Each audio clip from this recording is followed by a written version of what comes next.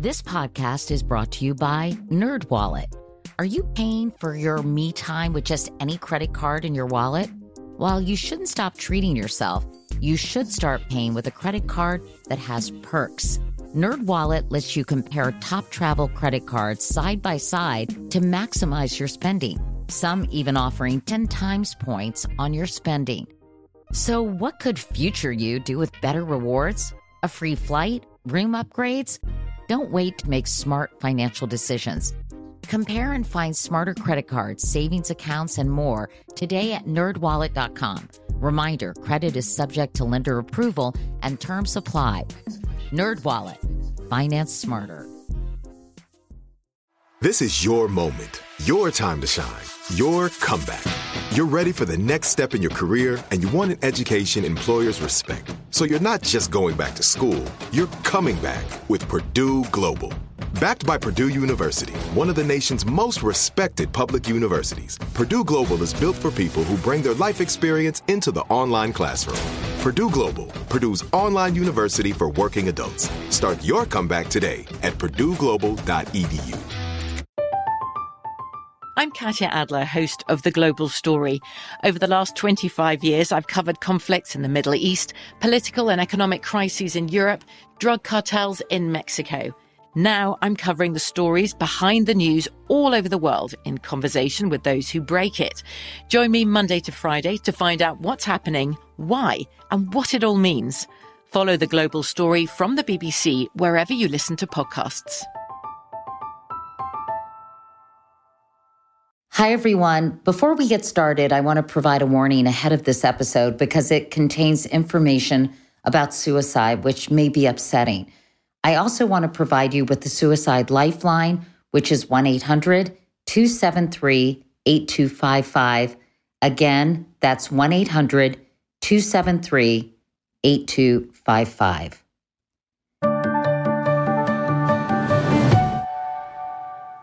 Hi, everyone. I'm Katie Couric, and you're listening to Next Question. You might remember Congressman Jamie Raskin for the impassioned speech he made during President Trump's impeachment hearing last year. And all around me, people were calling their wives and their husbands, their loved ones, to say goodbye. Members of Congress, in the House anyway, were removing their congressional pins so they wouldn't be identified by the mob as they tried to escape the violence. He's describing the January 6th insurrection when a violent mob stormed the U.S. Capitol. January 6th also happened to be the day after Congressman Raskin and his family buried their 25-year-old son, Tommy. This emotional confluence of personal grief and national terror is the focus of Jamie Raskin's new book called Unthinkable: Trauma, Truth, and the Trials of American Democracy. We recently had a lengthy conversation, and we started by focusing on what he describes as the worst week of his life. Unthinkable, Congressman, represents two crises, one private and one public, that happened in the span of a single week. Take us back to that week, if you could. Well, you're talking about the worst week of my life, I suppose. We suffered the catastrophe of losing Tommy on the last day of December in 2020. That's an inexpressible nightmare, basically, what that was. And Tommy was a young man of magnificent gifts and talents, and he was brilliant, and he was a poet, he was a playwright, he was in his second year at Harvard Law School, but the truly remarkable thing about him was his heart, because he was someone who had just a boundless love of the world and of all living beings, all sentient creatures. He used to pet our dogs and say, Potter, you're such a fine sentient being. But anyway, he was suffering depression, and he was back home from school because of COVID-19. and grew increasingly despondent, and developed a plan unbeknownst to us to take his life, and he did. And so this was a terrible catastrophe for us, and everybody was home. Our daughters were home. Sarah and I were here. Lots of family came. And then I had been getting ready really for a few months for the first Wednesday in January, which the 12th Amendment says is the day for Congress to meet in joint session to count the Electoral College votes. And we had anticipated aggressive maneuvers against particular states. And Speaker Pelosi had asked me to prepare answers for what was going on with a handful of other colleagues, and we were prepared. But the night before, my daughter said, "Don't go in." I said this was a constitutional responsibility. It would be, my first day back. And I said, why don't you come with me? Anybody who wants to come can come. And so our younger daughter, Tabitha, decided to come. And our son-in-law, Hank, who's married to our older daughter, Hannah, he decided to come. Everybody else was going to stay at home.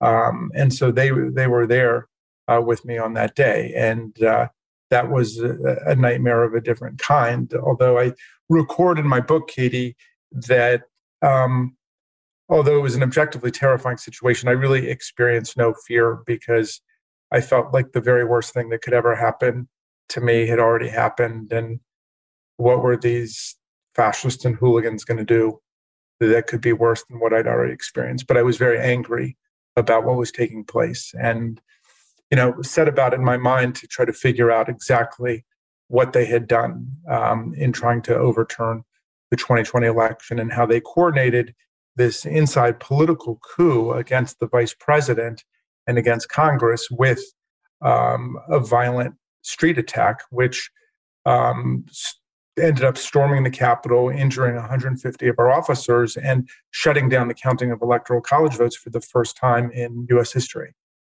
You call it a self-coup that was instigated by the President of the United States. Did you ever think that you would hear those words?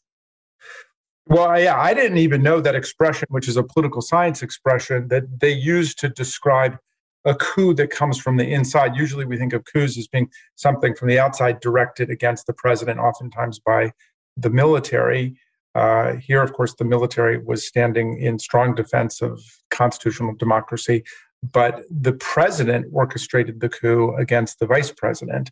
And after trying multiple different avenues of attack to overturn the presidential election, Donald Trump finally settled on this avenue of going after Mike Pence during the January 6th proceeding. But he had tried before to get state legislatures simply to avoid the popular results and to declare electoral college tickets for Trump. When Republican legislative leaders in the states refused to do that, then he moved to try to browbeat and coerce state election officials, including the Georgia Secretary of State, Brad Raffensperger, simply to find popular votes. And he had asked Brett Raffensperger to find 11,780 votes. That's all he was asking for. So that was not Donald Trump trying to stop voter fraud. That was Donald Trump trying to commit voter fraud. When all of these prior attempts to overturn the election failed, that's when they settled on the idea of trying to get Pence to declare extra constitutional powers outside of our rule of law to unilaterally rebuff and repudiate electoral college votes from the states. The purpose there was to lower Biden's total in the electoral college from 306 to something below 270, thereby kicking the contest immediately into the House of Representatives under the 12th Amendment for a so-called contingent election. And the reason that they wanted Speaker Pelosi and the Democratic House to be deciding was because in a contingent election, we don't vote according to one member, one vote. We vote according to one state, one vote. And after the 2020 elections, they were in control of 27 state delegations in the House. We had and have 22. won, Pennsylvania was split down the middle. So even had they suffered the defection of the at-large member from Wyoming, Liz Cheney, which I think they would have, they still would have had 26 votes, and they would have declared Trump president. He would have seized the presidency for another 4 years, and he likely would have invoked the Insurrection Act at that point to call in the National Guard, which he had not dispatched earlier in the day, to put down the insurrectionary chaos he had unleashed against us. So he would have basically made himself the hero, saying, Speaker Pelosi couldn't keep order here, but I'm keeping order here, and then making himself president for another 4 years. That was basically the plan. You taught constitutional law at American University, and all your years teaching constitutional law, did you ever imagine something like this happening? Well, what's interesting is we had clearly imagined the parliamentary attacks on the election. We were prepared for that. We had answers to everything they were going to say about Arizona and Georgia and Pennsylvania. After all, 61 federal and state courts had examined all of their claims of electoral fraud and corruption and rejected all of them. So we had very good answers across the board. We'd also anticipated some violence outside, but what had never occurred to me was that the whole proceeding would actually be overrun by violence and shut down, and that this political coup against the election would be coordinated with a violent street attack by thugs and fascist groups that were brought together for the first time. Katie, a lot of people recognize that Donald Trump used these violent elements, the Proud Boys who he had told to stand back and stand by, and the Oath Keepers and the 3%ers and the QAnon networks that he kept flirting with and so on. But it's also the case that they used him too.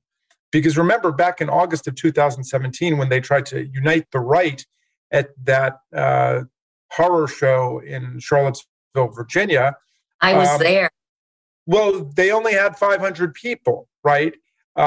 They went from 500 people there, and they certainly did enough damage, and they killed Heather Heyer, and they turned a great city upside down. But it was contained. But when it got to January 6th, the extremist group was now several thousand in acting as basically frontline stormtroopers for a march of 40 or 50,000 people. They were in league with the president of the United States. They stormed the Capitol, and they came very close to overturning the whole democracy. So in addition to everything else, Donald Trump empowered an extreme right-wing street fascist movement, the likes of which we have not seen in America since basically the 1930s. We'll be right back. From BBC Radio 4, Britain's biggest paranormal podcast is going on a road trip. I thought in that moment, oh my God, we've summoned something from this board. This is Uncanny USA. He says, somebody's in the house, and I screamed. Listen to Uncanny USA wherever you get your BBC podcasts, if you dare.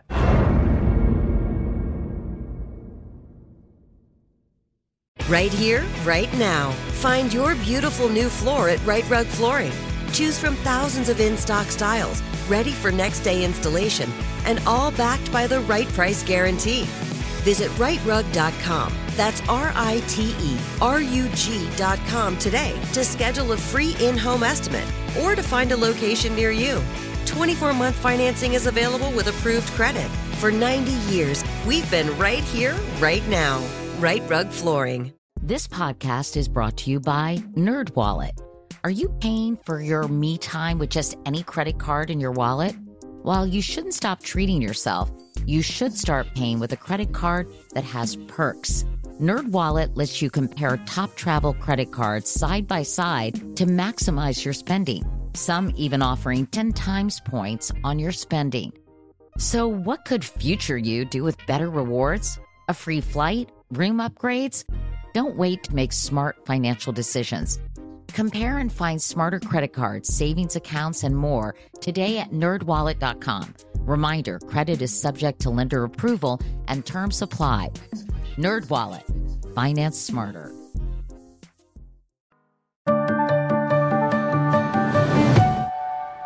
I want to talk more about President Trump's role and the future of the Republican Party. But I'd like to go back, Congressman, to Tommy for just a moment. It strikes me that you were not as fearful as you might have been because you had just faced the worst thing a person can really be confronted by, and that is the death of a child. Tommy, by all accounts, was truly extraordinary. And I know we all think our kids are extraordinary, but your son was so outstanding. He was a student at Harvard Law School. He was a deep, deep thinker from an early age, how he would go in his room and think about big, big issues. I'm sure his goal in life was to change the world. Can you help us understand his struggles with depression, how they manifested themselves, and how such a brilliant person could be plagued by such demons? Well, first of all, thank you for your kind words about Tommy. We obviously, loved him endlessly and infinitely, and we think about him all the time. And we've heard from lots of families that have been in a similar situation. And of course, each of these losses is overwhelming. And all of our kids are extraordinary and unique in their own way. And so each one is a nightmare and a tragedy for the family. And of course, we're living in a time of great trauma with having lost 900,000 people to COVID-19, comparable numbers to the opioid crisis, gun violence, the mental and emotional health crisis, the sharp increases in suicide, especially among young people. All of these things have created a sense of great despondency and demoralization in the public, and we've got to bring everybody back from this, however we can. I guess I would just say, and answer your question, for those of us who have not suffered from depression, it's very hard. I spent a long time reading about depression before writing about Tommy. And I think I really didn't understand it until something very weird happened, which is I went to get a CAT scan on my stomach. And it ended up being nothing. That's the good news. But I was put into the CAT scan machine, and I don't know if you've ever gone through that. Yeah. And, sometimes apparently they will give people Valium or music or something, but I was just put under, and I was just staring at the top of the machine, which was a few inches away from me. And you wouldn't think that would cause, such a sense of claustrophobia and panic, but I was under there for 37 minutes. And at several times I was tempted to just abort the whole operation and stop, but then I knew that I would have to start over again. But I had such a sense of entrapment and such a sense of fear and terror that for the very first time, I think I began to experience just the tiniest bit for the shortest period of time, some of what Tommy described depression being like. And for those people who've gone through it, it's been described as the beast, as an endless, dark tunnel of terror and horror. And it's a nightmare even to hear people describe, what it's been like. Well, I'm sorry, so sorry for your loss. And the loss of a child is something no person should ever have to experience. But wow, what a legacy Tommy left behind. And I'm glad he's really present in your life and the life of so many people because of your book. Really, there are no words to, I think, express our sympathy to you, Congressman. You know, you were dealing with the loss of Tommy. I mean, it was so fresh, so raw, so new when the insurrection happened. And it does strike me that you predicted this in many ways because you were charged with, by Speaker Pelosi, with figuring out ways that President Trump might try to circumvent or thwart the electoral process. Was it eerie for you to see, we thought this was going to happen, and my God, now it is? Well, the part that we had not predicted was the crossover of the street militancy and violence into the Capitol and the merger of this violent insurrection with the inside moves for a political coup. And what I condemn myself for in the book is not putting these things together. And I think for different reasons I described that I should have been in a place to have predicted that and been far more focused than I was just on the physical security side of things, and not just, in terms of answering the various parliamentary moves that were being made, against the result, or, the outside political efforts to attack the whole electoral college process. I was prepared for those things, but I didn't put it together with what now looks in hindsight to be telltale signs of a violent insurrection that was well coordinated with this political attack. After all, I mean, it wasn't a random demonstration. It came right at 1 p.m. on Wednesday, January the 6th. And the people were sent right down from that White House rally to the Capitol, where then President Trump was telling people to go. So these different components were actually well coordinated against us. And because of the heroism of the Capitol officers who literally put their lives on the line, and many of whom ended up with broken jaws and necks and vertebrae, and others who ended up with traumatic brain injuries and post-traumatic stress syndrome. And also because Vice President Pence on that day lived his oath of office. He upheld his oath of office. Because of those things, we were narrowly able to defeat the first coup in American history. You're also on the January 6th House Select Committee charged with investigating the attack. After a year, more than a year, of collecting interviews and evidence, how much closer are we to understanding the forces that were at work on that day?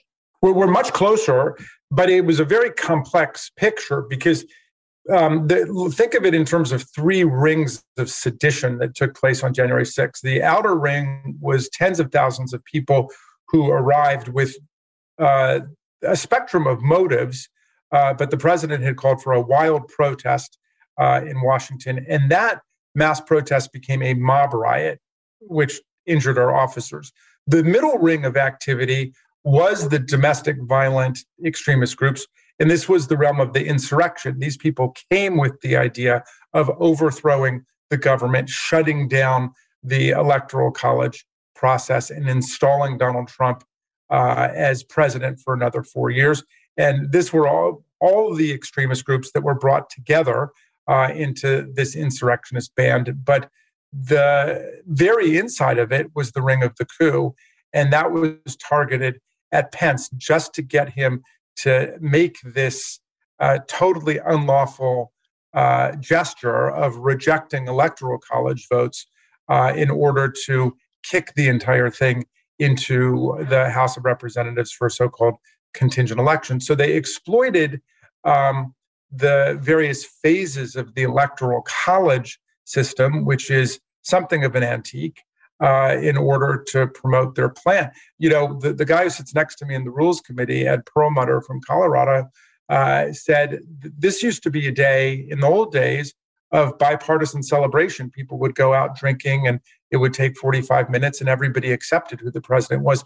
It has now been transformed into another terrain of partisan combat and even violence. So that's one of the things that our Select Committee has got to confront in terms of thinking about the future and fortifying the democratic process. What do we do about the fact that the Electoral College, which worked so-so as long as we were willing to accept the basic legitimacy of the votes in the states, but if that's out the window and you've got strategic bad actors, what do we do now with the fact that the Electoral College is this protracted, torturous set of fights about what's going to happen?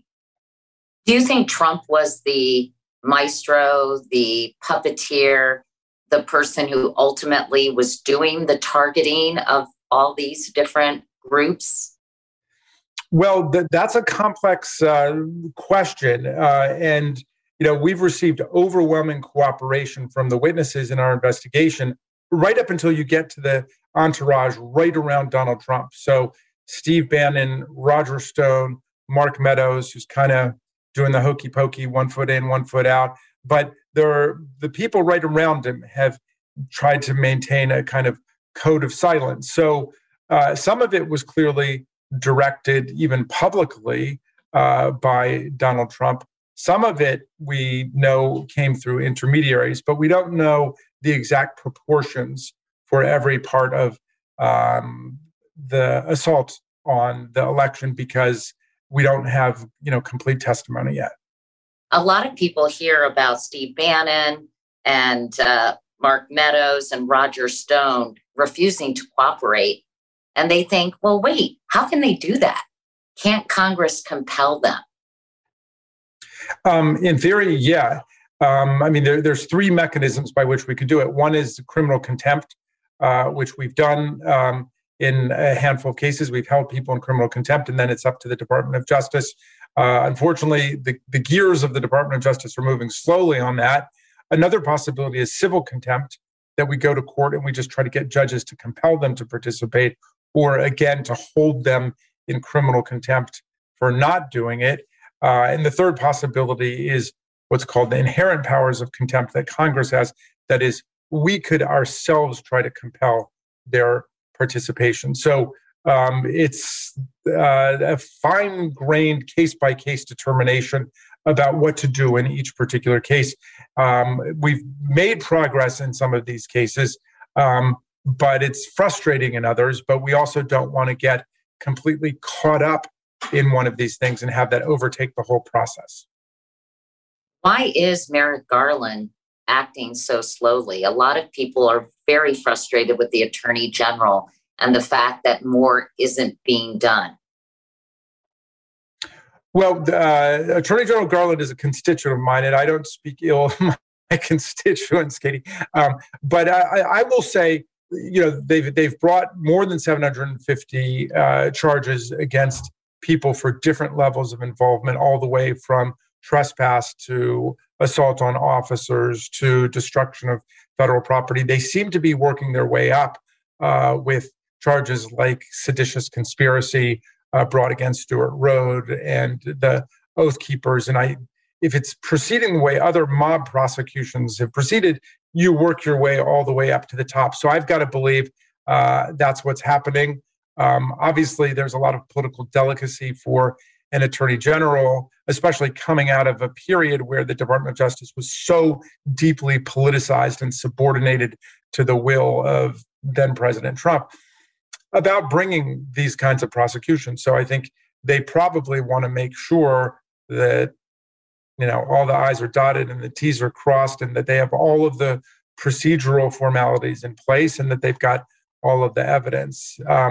In any event, their investigation is about individual criminal accountability. Our investigation is about social and political accountability for all of us. what was the nature of that attack on our democracy, and how do we ready ourselves and prevent it in the future? We want to make sure that we're not fighting yesterday's battle. There's been a lot of focus, for example, on the role of the vice president, understandably so, but there was never any ambiguity about that before, that the vice president's role was a purely ministerial and administrative one, not a decision-making role where the vice president could just declare unilaterally certain states' electors to be invalid. So if we clarify that, fine. I think that that's an okay thing to do, but I don't want us to think that, well, we clarify that, therefore everything's okay, because what we still have is an entire political party that's positioned itself outside the constitutional order, which has adopted a rule or ruin philosophy. Either they're going to rule and control everything, or they're going to destroy our ability to govern as a democracy. And that's an unacceptable attitude for a political party to adopt. And we've got to figure out ways to fortify ourselves against that. We're going to talk about the future of the GOP in a moment, but I wanted to ask you, Congressman, about Rudy Giuliani, who has indicated he is going to, may testify or is in talks to testify, and that he would be less confrontational. How likely is he to offer substantive cooperation? Well, I think we would have to take Mayor Giuliani's testimony for what it's worth when he gives it. And he obviously presents different attitudes and poses in different contexts that we see him. But I believe that he will cooperate, and I believe that he will do his best to explain everything that he was up to. One thing I've come to recognize about Donald Trump is that he creates franchises. So there's a Steve Bannon group, there's a Giuliani group, there's a Ivanka Trump group. There's different groups of people who he uses for different purposes. And I think that the best that we can hope for is to find out from Giuliani what his understanding was of his plan and his role as he had been assigned to work on it by Donald Trump. Are you starting to chip away at all the obstacles that President Trump and his allies have thrown in your way in terms of the work of the committee? President Biden, I know, ordered Trump White House visitor logs to be turned over to the committee because there's substantial, gaps in some of these phone logs. I mean, do you feel like you're getting finally the information, the material, the tools you need to really get to the bottom of all of this? Yes. The courts have overwhelmingly ruled in our favor anytime when someone has come at the authority of the Select Committee or our ability to receive the evidence that we want and need. The Supreme Court historically has been emphatic that Congress has the right to collect the information it needs in order to legislate. And what would be a more core legislative purpose than figuring out how to protect the continuing stability of the government itself against outside coups and insurrection. So we're winning there, and we are getting the evidence we need. And in a democracy, the truth really does want to be free. The truth will come out. It's just that we're in a race against the clock now. I mean, we see that we need to get this done this year. We are hoping to have hearings in the spring, hoping to get our report out in the summer or the early fall. We need to make a report to Congress and to the American people about what happened. You're wanting to get your work done before the midterms. Can you explain why that's important? Well, every Congress, of course, stands on its own. Unlike the Senate, which is a continuing body, which has overlapping terms of the senators. So it's just 1/3 of the Senate that's up every 2 years, and it's a continuing body. The Congress itself ends at the end of this term, and then a new Congress is created for the next term. So all of the work of the committees ends in this term. And so this is the general clock that we're operating on. And you never know what's going to happen in the next Congress. So, we have a strong bipartisan committee. We've got a great chairman in Benny Thompson from Mississippi. We've got a great vice chair in Liz Cheney from Wyoming. It's the most bipartisan committee, Katie, I've ever served on. It's the only committee I serve on that doesn't begin basically with an hour of partisan invective and polemics and denunciation, where we just get right into the task at hand. And it's a good thing because the task is so important. Do you think the longer this takes, the less invested the American people will be in getting to the bottom of it? That's something that I wonder about, Congressman. We've been hearing about this for over a year, and I feel like the attention span of the American people is not particularly long. I know that's a rash generalization, but how concerned are you that the longer this takes, the less people will care? I mean, I actually have the contrary impression. I think that every day that goes by, people get more and more fascinated and engaged with the question of how exactly we almost lost it all on January 6th. So I believe, if anything, the public interest, the suspense is building for us to tell the complete story of how this took place, why it took place, and what we need to do to protect ourselves. When we come back, Congressman Raskin and I talk about the future of the Republican Party and 2024.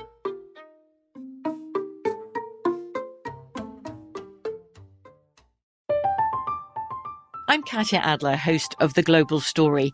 Over the last 25 years, I've covered conflicts in the Middle East, political and economic crises in Europe, drug cartels in Mexico.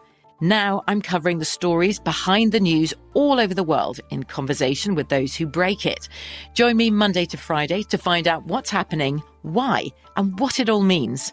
Follow The Global Story from the BBC wherever you listen to podcasts. Right here, right now. Find your beautiful new floor at Right Rug Flooring. Choose from thousands of in-stock styles, ready for next day installation, and all backed by the right price guarantee. Visit rightrug.com. That's RITERUG.com today to schedule a free in-home estimate or to find a location near you. 24-month financing is available with approved credit. For 90 years, we've been right here, right now. Right Rug Flooring. This podcast is brought to you by NerdWallet. Are you paying for your me time with just any credit card in your wallet? While you shouldn't stop treating yourself, you should start paying with a credit card that has perks. NerdWallet lets you compare top travel credit cards side by side to maximize your spending. Some even offering 10 times points on your spending. So what could future you do with better rewards? A free flight? Room upgrades? Don't wait to make smart financial decisions. Compare and find smarter credit cards, savings accounts, and more today at nerdwallet.com. Reminder, credit is subject to lender approval and terms apply. NerdWallet. Finance smarter.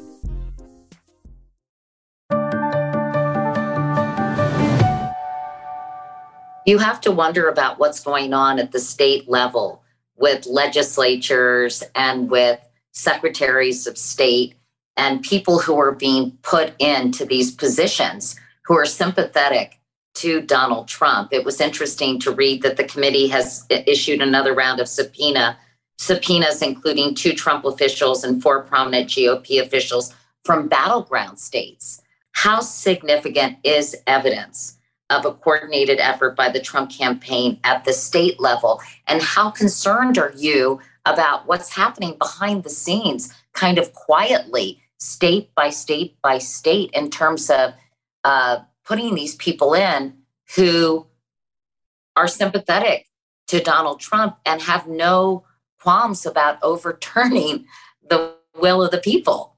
Well, I think you put your finger on it. And this is why I'm saying we can't fight the last battle in just focusing on the role of the vice president in the January 6th proceeding. The big terrain for conflict, I think, coming in 2022 and 2024 is this effort to seize control over the electoral machinery. And the first thing they're doing is going after anybody who did not do the will of Donald Trump in 2020. So take Secretary of State Brad Raffensperger, who's a lifelong devoted Republican who simply refused to make up votes. Well, they're going after him. They're getting one of my colleagues, Jody Hice, to run against him for Secretary of State of Georgia, and you go state by state, you will see that anybody who refused to be a loyal soldier for Donald Trump's efforts to steal the election is now being opposed, deposed, fired, what have you. They're going after all of them, whether they're in an appointive office or in an elective office. So I'm very worried about that because what's at stake here is the traditional idea of bipartisan or nonpartisan election administration. And they want to replace nonpartisan election administration with partisan election administrators where they put in their loyal lieutenants. And then the ultimate appeal is not to a bipartisan election board, but it's to the state legislature, which is in their hands, or to the governor. That obviously resembles much more a banana republic than it does American democracy as we think of it. Do you think that Donald Trump will run in 2024, given the fact, I appreciate that you're not a prognosticator, but certainly you must have a view. Do you believe that Donald Trump will run again? Yeah, I'm planning all of my work around the supposition that he's running. He's telling people he's running. It makes sense politically because he's got that kind of control and has made sure he's got that kind of control over the GOP. It makes sense for him financially because the Trump presidency was above all a money-making operation. And I do fault myself and other Democrats for not putting forward from the very beginning his rampant violations of the emoluments clauses and the money that he was collecting both from foreign governments, but also from the U.S. government at all of the golf courses and the hotels and the other kinds of commercial ventures. So yes, financially, I think he wants to keep a good grift going. And politically, he's got the power to do it. And psychologically, of course, we know that he needs to do it because he can't stand the idea that he lost. He's been lying about his defeat by more than 7 million votes to Joe Biden for several years. So I'm fully expecting it. And what we need is not just the Democratic Party, but independents, moderate Republicans, not under this, and conservative Republicans, not under the spell of Donald Trump, Greens, everybody to rally around to defend American constitutional democracy, because it's the whole experiment that's at stake right now. You don't think all these allegations, though, at the state level, all these investigations will result in some kind of, criminal proceeding or civil proceeding that will prevent him from putting his hat in the ring again? Well, yes, I do believe he is starting to get his comeuppance in a whole bunch of criminal and civil investigations into things like real estate fraud, bank fraud, election fraud, like the investigation in Georgia to what he did with Raffensperger. But we also know he travels with a huge team of lawyers for pretty much his whole business career. He's got a ton of money to defend himself, and he's got a loyal cultish following that is not going to be interested. I mean, as Donald Trump himself put it, he could shoot somebody on Fifth Avenue and he's not going to lose his followers. That's a strange thing to brag about, but that is the hallmark of an authoritarian religious or political cult. And he does exercise that kind of control. So those things might happen. We also have to take account, Katie, of Section 3 of the 14th Amendment, which is really important because it says that anybody who has sworn an oath to uphold and defend the Constitution against enemies, foreign or domestic, and has violated that oath by participating in insurrection or rebellion shall never hold office again, either at the federal or state level. That's totally apart from impeachment and conviction. It's just a principle that's put into the 14th Amendment. And so there are already some suits that have been brought about this relating to certain members of Congress, one in North Carolina. We're watching that closely, but we're also trying to figure out what exactly does Section 3 of the 14th Amendment mean and how can it apply to the current situation? It seems to me, though, Congressman, you're telling us that Donald Trump is above the law, that he has these lawyers, he has a cult following, and that it's possible that none of these things will stick, which seems insane. Well, this I agree with, but the rule of law is as strong as the people who are willing to enforce it. And so we've all got to be tough and hang tough for constitutional democracy. This is why Liz Cheney, Adam Kinzinger, the Republicans who voted to impeach, 10 of them in the House, the 7 who voted to convict in the Senate, to my mind, these are constitutional patriots. These are people who are standing up for their Constitution above the rule of one guy or the interests of one political party. And that's what we need everybody to do right now, regardless of what your party or ideology is. We're unified by virtue of having one constitutional framework, and everybody has got to stand up for it and stand up for the rule of law. I mean, Donald Trump is essentially a one-man crime wave. I mean, you can find thousands of lawsuits of him being sued by plumbers and electricians and small businessmen and carpenters, people he just decides not to pay and makes them sue him because he's got that army of lawyers, and then they end up settling for pennies on a dollar. This is how he's done business for decades, and we know about his rampant violations of law as president and the way that he just defies the Constitution. So it's frustrating how long it takes to enforce the law and make the law work.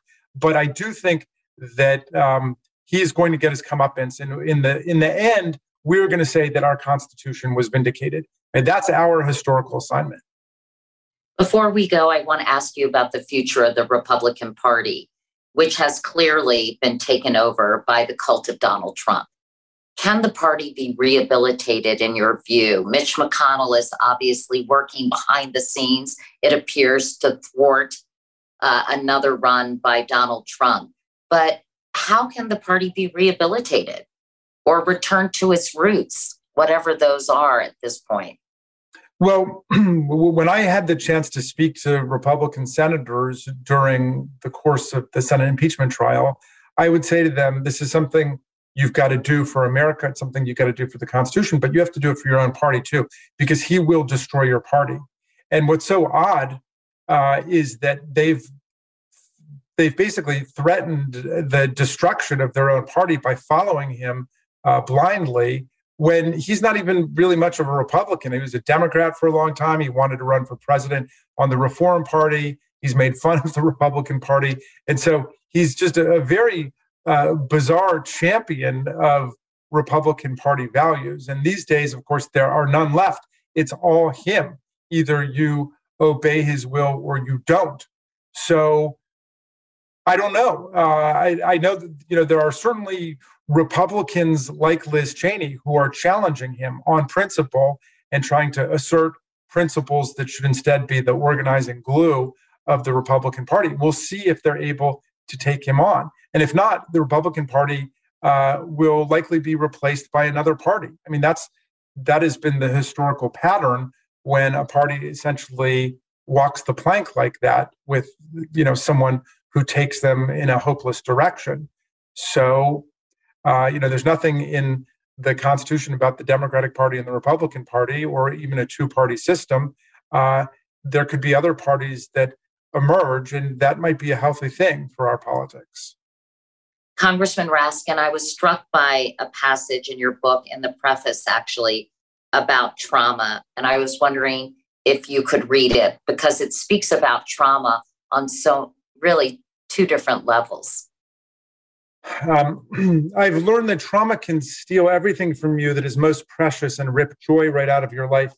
But paradoxically, it can also make you stronger and wiser and connect you more deeply to other people than you ever imagined, by enabling you to touch their misfortunes and to integrate their losses and pain with your own.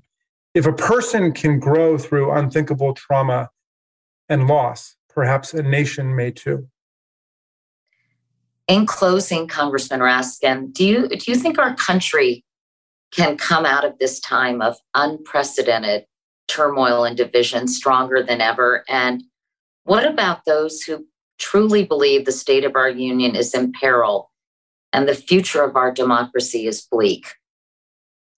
Well, I don't want people to despair in any way. For one thing, if you identify the source of our immediate problems with Trump and Trumpism, as I do, you can recognize that Hillary Clinton beat him by 3 million votes in the popular vote. And then Joe Biden beat him by more than 7.5 million votes in the popular vote. The young people are not interested in the conspiracy theory and the lies. The new Americans are not interested in that. And so the vast majority of the American public rejects the model of insurrection and propaganda and coups.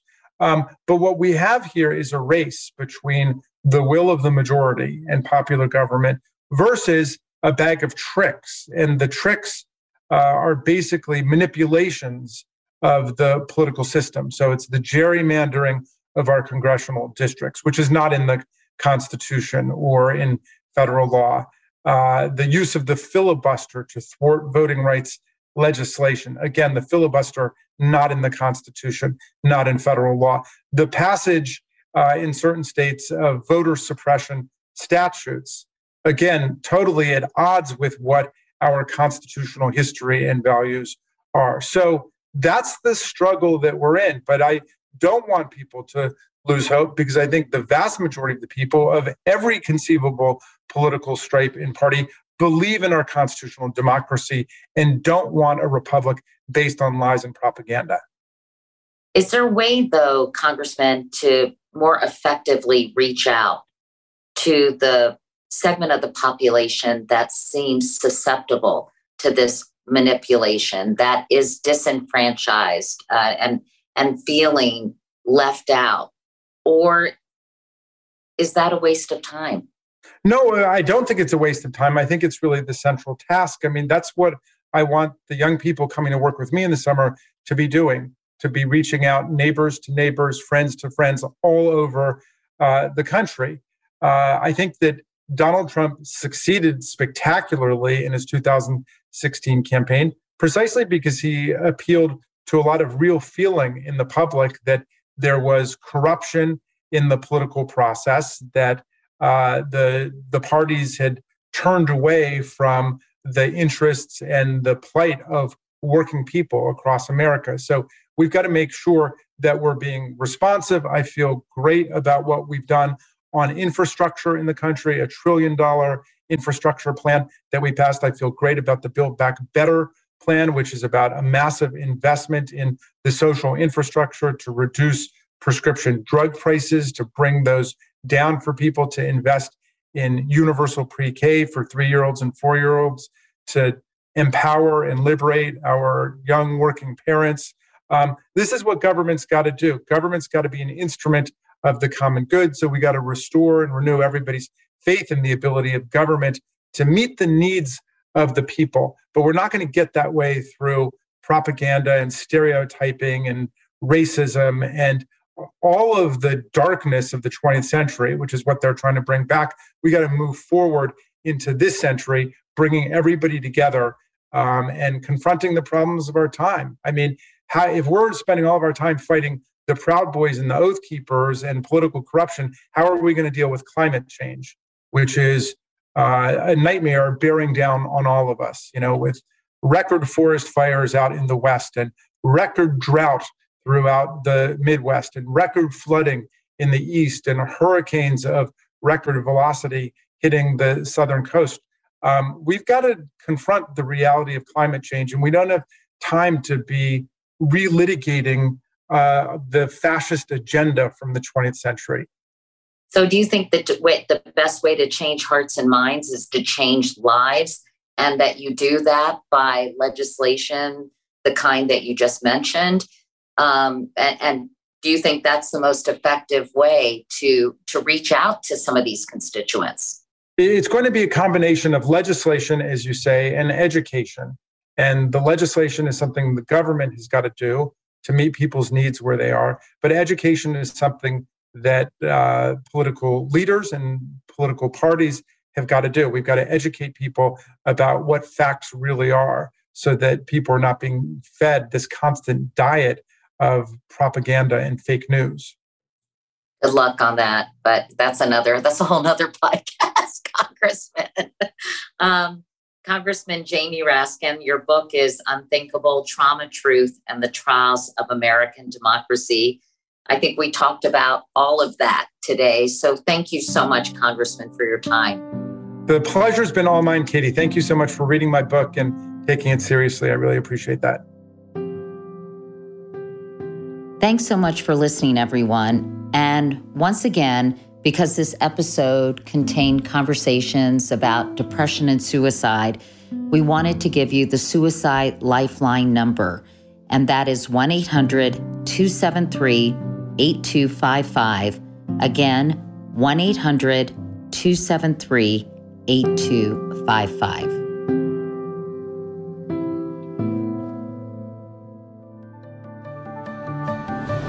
Next Question with Katie Couric is a production of iHeartMedia and Katie Couric Media. The executive producers are me, Katie Couric, and Courtney Litz. The supervising producer is Lauren Hansen. Associate producers, Derek Clements and Adriana Fazio. The show is edited and mixed by Derek Clements. For more information about today's episode or to sign up for my morning newsletter, Wake Up Call, go to katiecouric.com. You can also find me at Katie Couric on Instagram and all my social media channels. For more podcasts from iHeartRadio, visit the iHeartRadio app, Apple Podcasts, or wherever you listen to your favorite shows.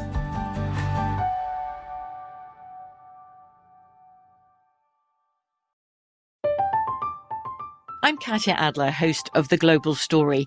Over the last 25 years, I've covered conflicts in the Middle East, political and economic crises in Europe, drug cartels in Mexico. Now I'm covering the stories behind the news all over the world in conversation with those who break it.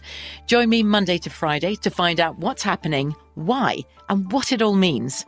Follow The Global Story from the BBC wherever you listen to podcasts. Right here, right now.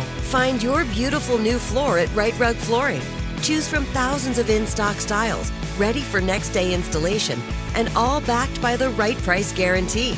Visit rightrug.com. That's RITERUG.com today to schedule a free in-home estimate or to find a location near you. 24-month financing is available with approved credit. For 90 years, we've been right here, right now. Right Rug Flooring. We are the voice of NASCAR. The green flag is in the air, and we are underway. The Great American Race. The Motor Racing Network. NASCAR Cup, Xfinity, and Craftsman Truck Series Racing live on your hometown radio station and MRN or NASCAR.com. Martinsville, Talladega, the Chicago Street Course. We have the side-by-side action and last lap passes for the win. Photo finishes. Ryan Blaney will win. The voice of NASCAR, the Motor Racing Network.